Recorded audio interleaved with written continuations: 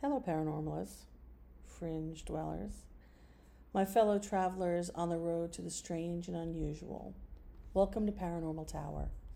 Sit down, relax, get comfortable. I have a story to tell you.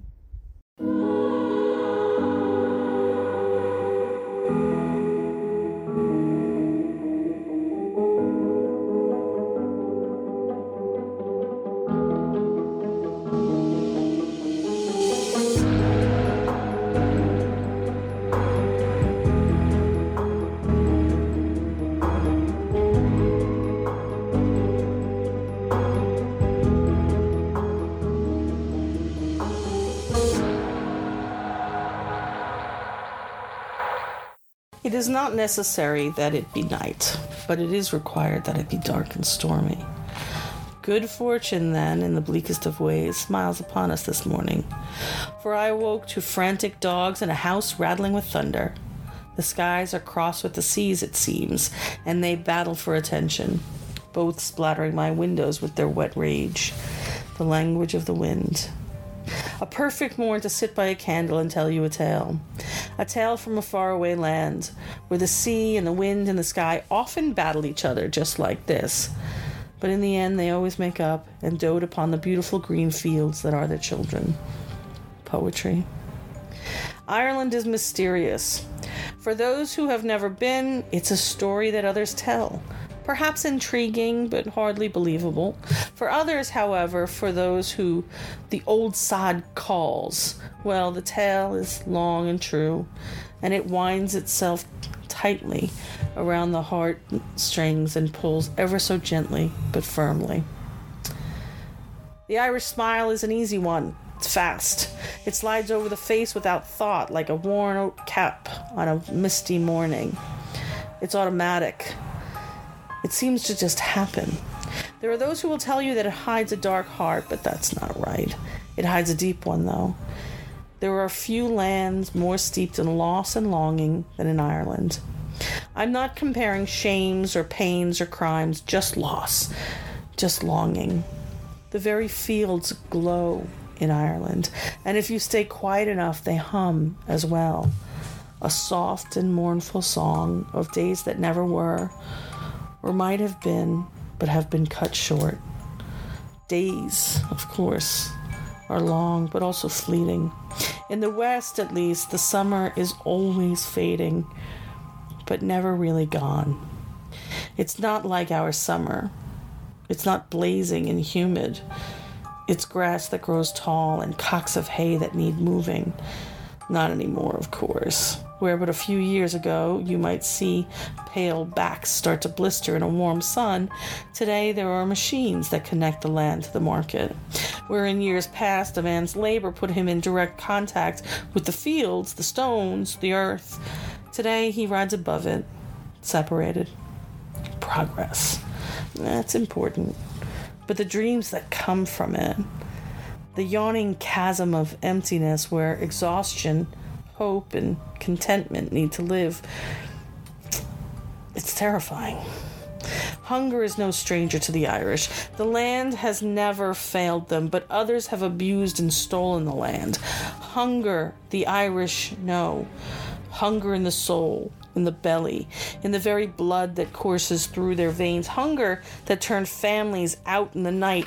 Hunger that lay waste to generations. Hunger that launched ship after ship of the children of Erin to seek other shores.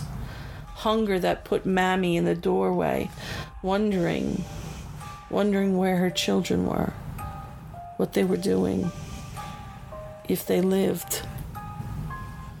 Ireland understands hunger. The land is not the perpetrator. Always someone has come, someone has landed to take, and always the Irish have been here at the ready with a cup of tea and a sad song to say, you're not special. We have seen your like before. Perhaps the land is so haunted because it's witnessed so much violence, so much rage, so much sadness, and so much loss. Perhaps that's why the Irish ghosts walk so freely. Go to Ireland before you leave this earth. It might just convince you that you don't have to go in the first place. In the deep country, the parts of Ireland that everyone secretly wishes would never change, there are still old families and old cottages. Ireland is a modern country, of course, but it's also ancient, and the old ways are still evident. As you drive the narrow roads with miles and miles between towns, you can see the old buildings made of stone from 200, 300 years ago, left standing as progress and time took the people. The cattle might shelter there, or perhaps a local family stores turf or wood, or more likely still, no one living has stepped foot within its walls in decades. It seems almost placed there for its picturesque quality. Tourists love them. But that is a happy coincidence. It is there because no one has yet seen cause to take it down. And that's Ireland. Progress for progress's sake is foolishness. Take you a walk along the moors, the fields, the roads, and you will most certainly be noticed. You will get a tip of the hat. In old days gone by, a toothless grin. And before you reach the local pub, they would have had a pretty good idea of who you were, where you were going, and whether or not you might ever get there. I saw that one from up the road walking there a few minutes ago. You did? Yeah, that's Una's one from America. Come now to do some writing. Writing, is it? Yeah, writing. Perhaps a quick joke, and by the time you walk in, they've already read your first book, decided it could use some work, and yet they support you still the same. You see, it's a community, and you're now part of it. You're not them. No, you're a Yank. But that's part of Irish history and community now. The diaspora who come home to the land looking for it to heal and inspire them. But Yanks stick to the roads. Not to get too werewolf of London, but stick to the damn roads.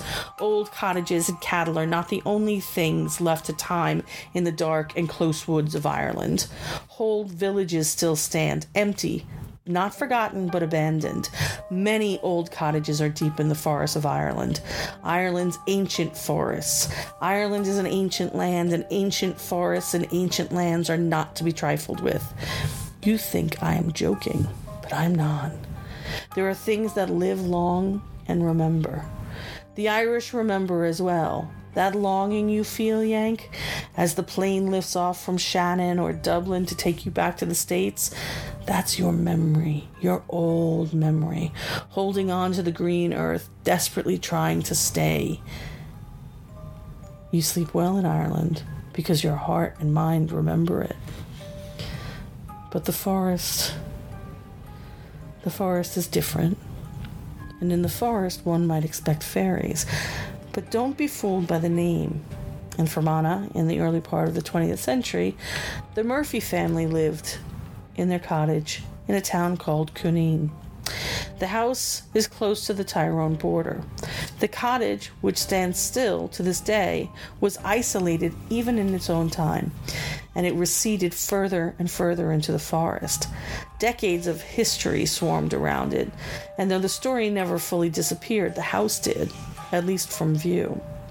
So yes, Mr. Murphy died. The widow Murphy lived in the house with her children after his death, trying to make ends meet. The house is not massive, it's a typical enough dwelling. But for Bridget Murphy, it must have been an awful tight spot. For when Mr. Murphy died, he left her with 7 children. The late 19th century and early 20th centuries were not kind to Ireland. Between a famine and the war for independence, the land was one of struggle and fear.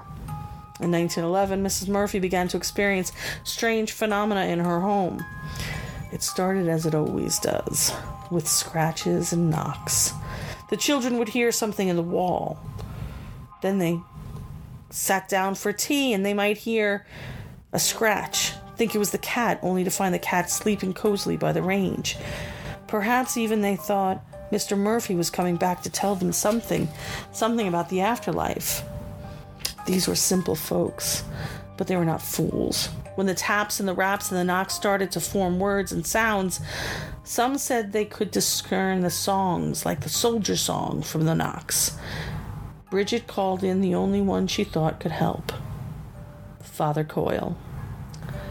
Bridget, the widow Murphy, had her hands full. Left with 7 children, the family was no doubt struggling between grief and fear and awesome responsibilities. Being a single mother in rural Ireland, as civil war and revolution filled the air, her anxiety level must have reached the roof. To then have an unseen entity throw the family plates around and lift the beds from the floor as her children slept in them, well, that must have been absolutely terrifying. But no one wants to be thought mad. So the general consensus in many cases like this is to hunker down, close up ranks, and not let the surrounding community hear about it. You must suffer in silence. No one wants tongues wagging and questioning their faith or behavior. And yet, in 1911, Bridget Murphy finally asked for help. Father Coyle was up for the job. Like a good shepherd, he ministered to his flock. He went to the house, knowing it was a house of loss and sadness and no doubt struggling. But what he saw convinced him to go back to his superiors and to ask for permission to exorcise the house. The footsteps in the loft that banged, sounding as if they were heading toward the people, toward the ladder to go down into the home, that was the final straw. The activity had progressed for months, and the poor family desperately needed relief. Now, one would think that exorcisms are fairly common, particularly in a Catholic country like Ireland, but in fact they are virtually impossible to get approved by the Catholic Church. The rites and rituals of the exorcism are among the most powerful of rites within the faith, and in fact, in any faith. To perform an exorcism, a priest must be of immensely strong character and stamina. Whatever Father Coyle witnessed in the ghost cottage of Cooneen, County Fermanagh, convinced both him and those above him that they were dealing with evil. We know this because the house became the only house in Ireland to ever be the focus of an exorcism. Twice. The exorcism, despite the priest's best effort, only served to lessen the activity and did not end it. After 2 years of relentless poking, prodding, broken plates, and phantom footsteps, Bridget Murphy decided there was nothing left to do but to leave. But leaving the cottage wasn't enough. Instead, she packed up her brood and left for America, boarding a ship bound for New York City. To her horror, the activity followed them. Other passengers would hear the knocks and the footsteps, see the children pushed about, and even hear the sad sing-song laughter that chilled them. They gave the Murphys wide berth, and Bridget began to lose all hope that they would ever be free of it. And then, one morning, in the middle of their journey, stopped on the high seas, suddenly, it all just stopped. Everything, the sounds, the feelings, the knocks, the pokes, the footsteps. It was as if it had all been a giant rubber band, and somewhere in the middle of the Atlantic Ocean, it had reached its extremity, and it all snapped back. All of it. The Murphys sailed on to a new life, in a new land, and all of the otherness and madness returned to Cooneen, County Fermanagh. That longing we speak of, those threads that we surround our hearts, the fingers of memory that slip into our brains and make us long for the green fields of Ireland. Perhaps there's something magic in that after all. Perhaps those are not simply emotional responses. Perhaps there's something in them, in the air, in the water, or the land. Yes, Ireland is mysterious and mystical and even magical. And if you have ever known a true Irishman, you know that there is something of the pixie in us all. Don't take that word lightly. There is nothing light and weak about the Pict, or the fairy, or the good people. No, there's something powerful but capricious about us. Now the house still stands in Cooneen. 100 and some odd years later, the forest that it sat at the outskirts of had swallowed it, But progress is a process, and those trees that hid it from the casual observer, the trees that made more legend and made it a reality, well, they were felled in the name of progress, and Mrs. Murphy's cottage is visible once again. It would be foolish and a lie to claim that no one had stepped foot in it since the Murphys. No doubt many have. But if local talk is to be believed, and in my experience, it's a good idea to give some credence to local talk, few who went in came out unscathed. Whatever it was that tormented the Murphys still has a hold on that house. It can follow you home for a short time or stay for a lengthy visit.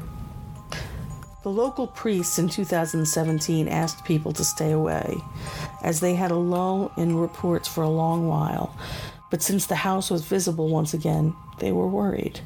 The church, you see, remembered that it tried twice to eliminate whatever was in the cottage, tried twice to stop the haunting, and twice it had failed.